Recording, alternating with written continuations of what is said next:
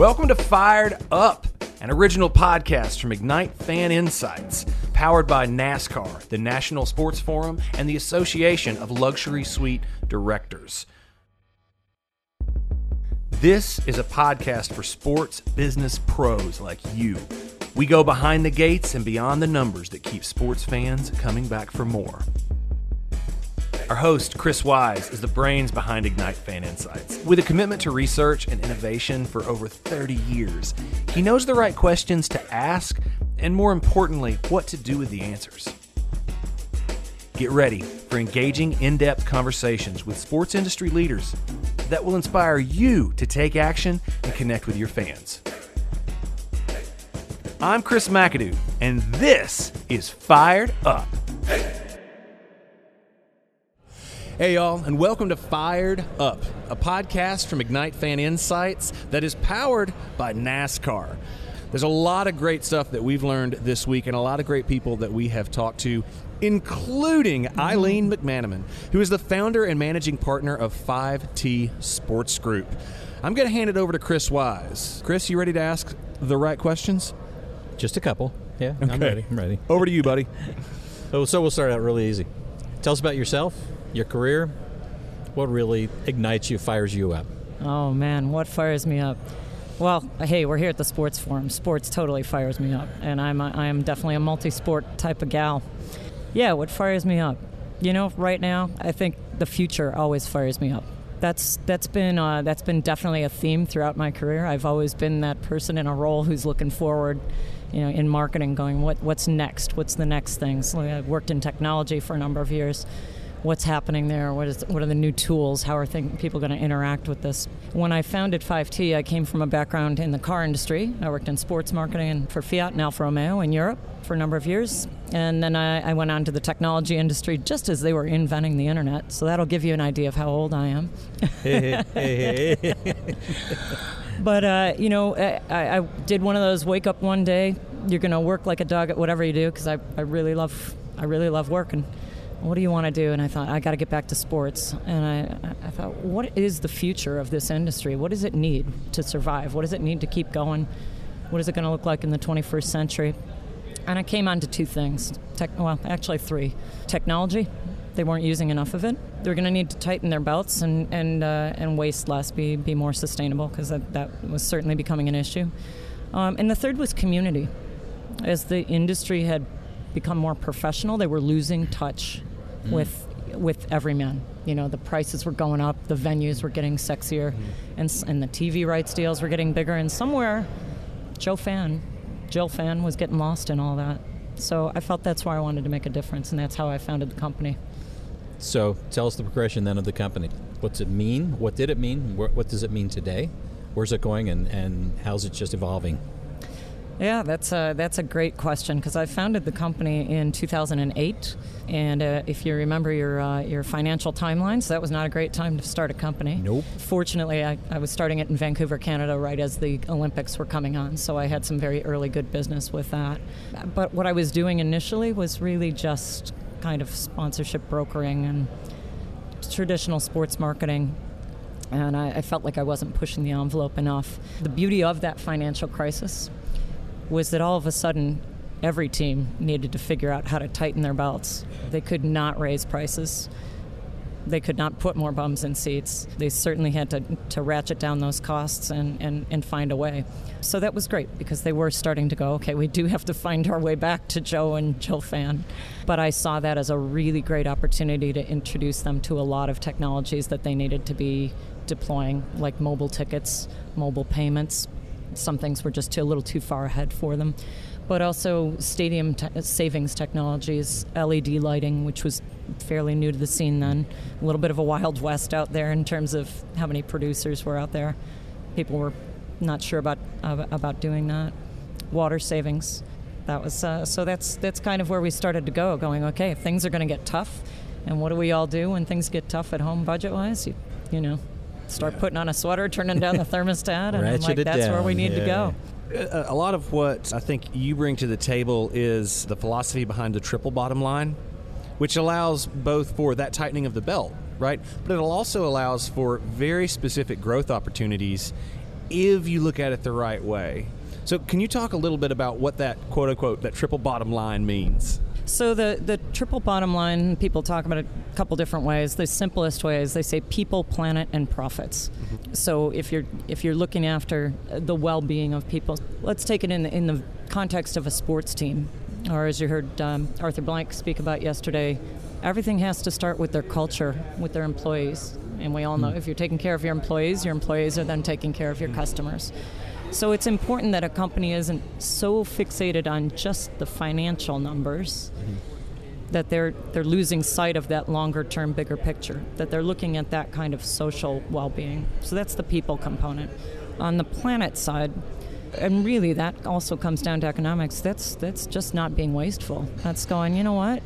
Do we need to, keep the tap running here? Or do we, as you heard Scott Jenkins from Mercedes-Benz Stadium mention, why are we flushing a toilet with a gallon of water when a pint will do? Or sometimes it's waterless in the case of some urinals. So that's just being really frickin' practical, the way our grandparents were, right? Yeah. Being responsible. Yeah. And not, and kind of being a bit mindful of how you're using things. And then, of course, the profit side, that's important. You can't do either of those first two things if you don't have a solid business model, if you aren't looking at the economics. And I think that's where, Mr. Blank was very wise as well. He's like, you know what? The economics of me selling you a hot dog are, I buy a hot dog for probably 25 cents and I sell it to you for $2. I'm good, you're good. I don't need to sell it to you for $7 or $8. It's respectable economics. It's longer term thinking. What's the day look like for you as you're unpacking this and you're out talking with people? How are you getting to talk to people? How does that, to be crass, how does that monetize for you?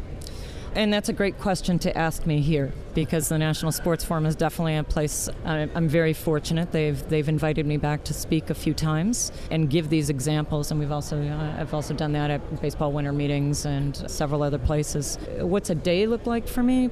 I might get very unprompted phone call from either an NFL team or a league office saying, "Hey, Aileen, we're trying to figure out X.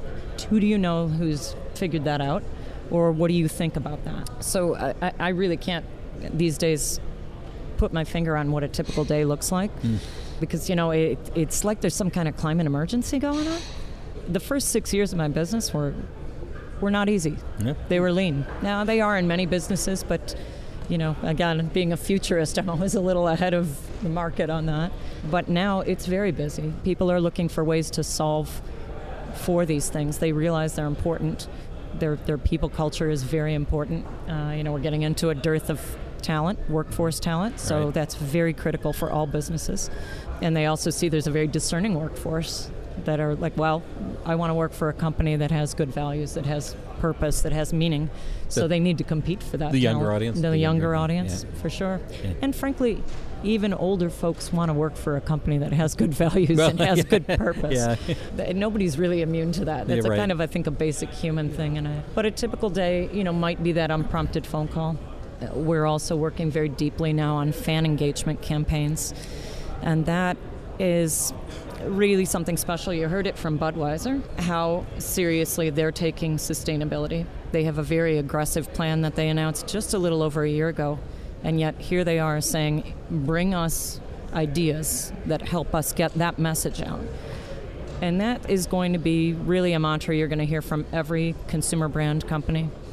You'll hear it from B2B companies. Mm-hmm. If you're familiar with BlackRock and Larry Fink writing a letter to say, if your company isn't looking at this, then we're not investing in you.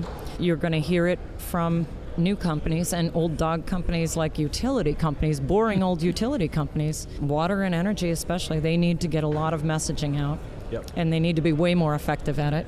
And sports is a great place to do that. Everybody loves sports. Sports are apolitical and they're agnostic. They cross genders, they cross age barriers. Everything. And to follow up on that, you've used the same term a couple of times, Joe and Jill fan. Yeah. Right? So, when you're speaking about... She could have just said Jill. Exactly. But I think it's such a cool wave to put that into everyone's language as a foundational element of diversity of viewpoints, diversity of fan base, and the things that people are looking for are different than the things they were looking for 5 years ago, 10 years ago. So over the last decade or so, what are some of the changes that you have seen in that fan engagement, and how are some of the ways that you feel you have been able to assist and or people have been able to do the right things, to move in the right way? Well, just gender issue. I'm surprised this didn't come up in some of the conversations, but the NFL's female fan base has grown 17% or so. The last time I checked that stat, it's a little older, but so where they're having these declining attendance in the venues, they are actually having a rise in the female audience watching the product. That doesn't surprise me, and it does surprise me a little bit. Maybe because I come from a pretty old school football market in Cleveland, so yeah. There's plenty of women who can be calling the plays on the field there. And again, on that front, I think they were wise to recognize that they got away from the merchandising tactic, the pink it and shrink it. The reason we buy jerseys is because we want to feel that affinity with the team. Absolutely. That's why we're logoing ourselves up. So if I'm a fan of my team, none of my teams have pink as a color. And the last time I checked, there really aren't any teams that have pink as their primary color, unless maybe T-Mobile is their kit sponsor in there in soccer. But so I was glad to see that come away from it, and I think that their merchandise sales have gone through the roof since they've done that. So that's been an interesting development on that side of sports, kind of tuning into, our audience is different. I think you're seeing a lot more Hispanic marketing focused outside of the traditional Hispanic market. Places like Chicago or Houston have always done a fair bit of that. LA, of course. Now you're seeing it in really every market. They're being responsive to that. Mm-hmm. What you're talking about there, going beyond the pink it and shrink it, which is a hilarious way to say that, by the way, but responding to a new audience in a new way, not just an afterthought, right? Like learning to pay attention, right, to those signs. Mm-hmm. You look to the future. So what's next? How are people going to win? How are people going to do the right things coming up in the next year or two? The right things. One of the biggest right things that every team could do, well, almost every team could do right now, is really start encouraging people to not drive to the game. That will have a massive impact. So one of the biggest, if we're talking about climate, which is a little bit of my favorite piece, but I like the people piece, but I like the planet piece quite a bit. Just by taking public transit, riding a bike if that's possible in season. You're not going to ride a bike to a Steelers game in December, but roughly 70% of the carbon emissions associated with sports are the fan travel. One, that's what I want to see happen, but I do think we'll see it happen. There's a lot of great reasons for it to happen. I think you're going to get a nicer fan experience when they get that piece pulled together. They're doing a much better job of figuring out the ingress and the egress for the ride share. We're seeing a lot more bike valets pop up, and with the MLS, in a summertime product, that's great. You're seeing most every venue, any new venue that's being built, or even if it's being renovated, it's being put in the downtown core. So that would be a great future development, and I think we'll see more of that, because they're also trying to build these entertainment districts everywhere. Right. There's quite a few that are successful, and that means people are going to be around longer. They're probably going to be imbibing a little bit more. So and I think we're going to see more congestion as well. Yeah. So people are going to find that gate-to-gate experience is starting to really, or door-to-door experience is really going to become unpleasant. And you've heard multiple times everyone's struggling with attendance numbers. So that's why I also think the teams will start to really solve for it. Not because it's a planet thing, but because it's a bottom line economic thing. People aren't going to come if it's a big hassle. So I think they'll want to solve for it. So where do you get pushback, and how do you, when you approach people or talk to people, what's the pushback point, if any, and then how do you deal with it? Generally, earlier on in the time of 5T, and as you'll experience from your own daily life, when you're talking to people about climate change, they're like, don't believe in it. We've passed that point. Most polls will show you that upwards of 80% of people, even though they might not know what climate change is, they have concerns. They see the extreme weather events. They see things are not business as usual, and obviously not business as usual when we have millions of kids in the streets every Friday. So That's changed quite a bit. I really don't see a lot of pushback now. I think what I see is some hesitation. People are trying to wrap their head around how do I talk about this? What can I do about it? It's trying to get your head wrapped around, well, that's a huge problem that affects the entire planet. I'm one person, what can I do? Or I'm one team, what can I do? So I think the challenge over the next couple of years will be breaking that down for people into bite-sized pieces, and also helping people understand that there's a lot of things you need to do to solve. Governments need to do things, but businesses need to do things, and individuals need to do things. But breaking it down for people so that it's at a human scale. And one of the things that I love about what I'm doing right now is in sports, we can show them at a human scale, we can show them collective action. We can say, you just made a stadium's worth of change today by doing whatever we asked you to do. That's a great lead to my next question was then how do you take the reality of the change that's necessary to the economic impact of the change, so they go, aha, to help connect that dot. I was just having an interesting conversation with someone last night, and I'm very big about that, make it personal. And I'm not coming up with a great example for you right now, but the conversation we were having last night was about connecting certain things to human health factors. And so when you're saying, again, coming back to the transportation issue, by reducing those urban emissions, you can point to actual numbers of what the air pollution reduction is, and that number is translatable to very real human health numbers that are known. So asthma incidents, other people with breathing difficulties or with other health situations.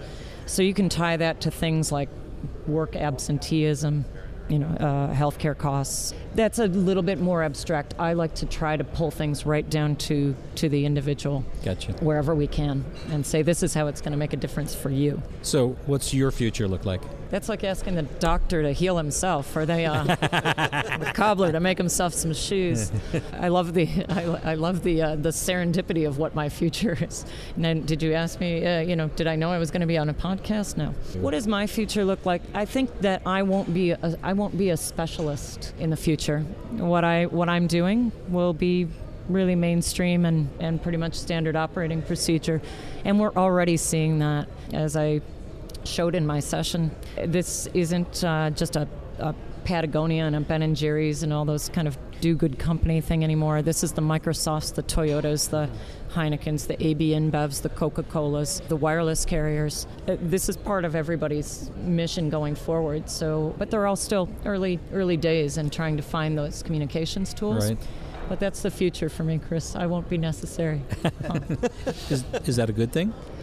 I think we all have our natural arc, and hopefully my natural arc takes me to a ski slope that I hope will still exist in the future, yes. Or a beach. No. And then I pass the torch and the baton to the next generation. Well, talk about that passing of the torch. What are the steps that you take to bring that next generation of folks up? I love that question. That's why we ask them. You're just brilliant. Jeez. For the past 4 years, and that again started right here at the NSF, okay. Because they have the Case Cup competition and they bring in all of these university students. A number of the students and the professors came to the first talk that I gave at the NSF and immediately reached out and said, will you come guest lecture in our sports management program so that we can understand how sustainability fits into sports management in general. Yes. So I've been doing that for the last 4 years now. I think I'm up to like 12 programs that I guest lecture. And my business is international, so I'm headed to the UK next month, where I'll be speaking, but I'm also doing some work with the Premier League right now and a few of the Premier League teams. But immediately I reached out and said, all right, what universities are doing sports management? So we'll reach out to our first UK university. But that's how I'm passing the baton, is making sure that guest lecture, again, won't be a specialty. It will eventually be woven right through the program. So whatever you're talking about, if you're talking about ticketing or the financial part of the game or the player management, you're thinking about people, planet, profits, not just profits.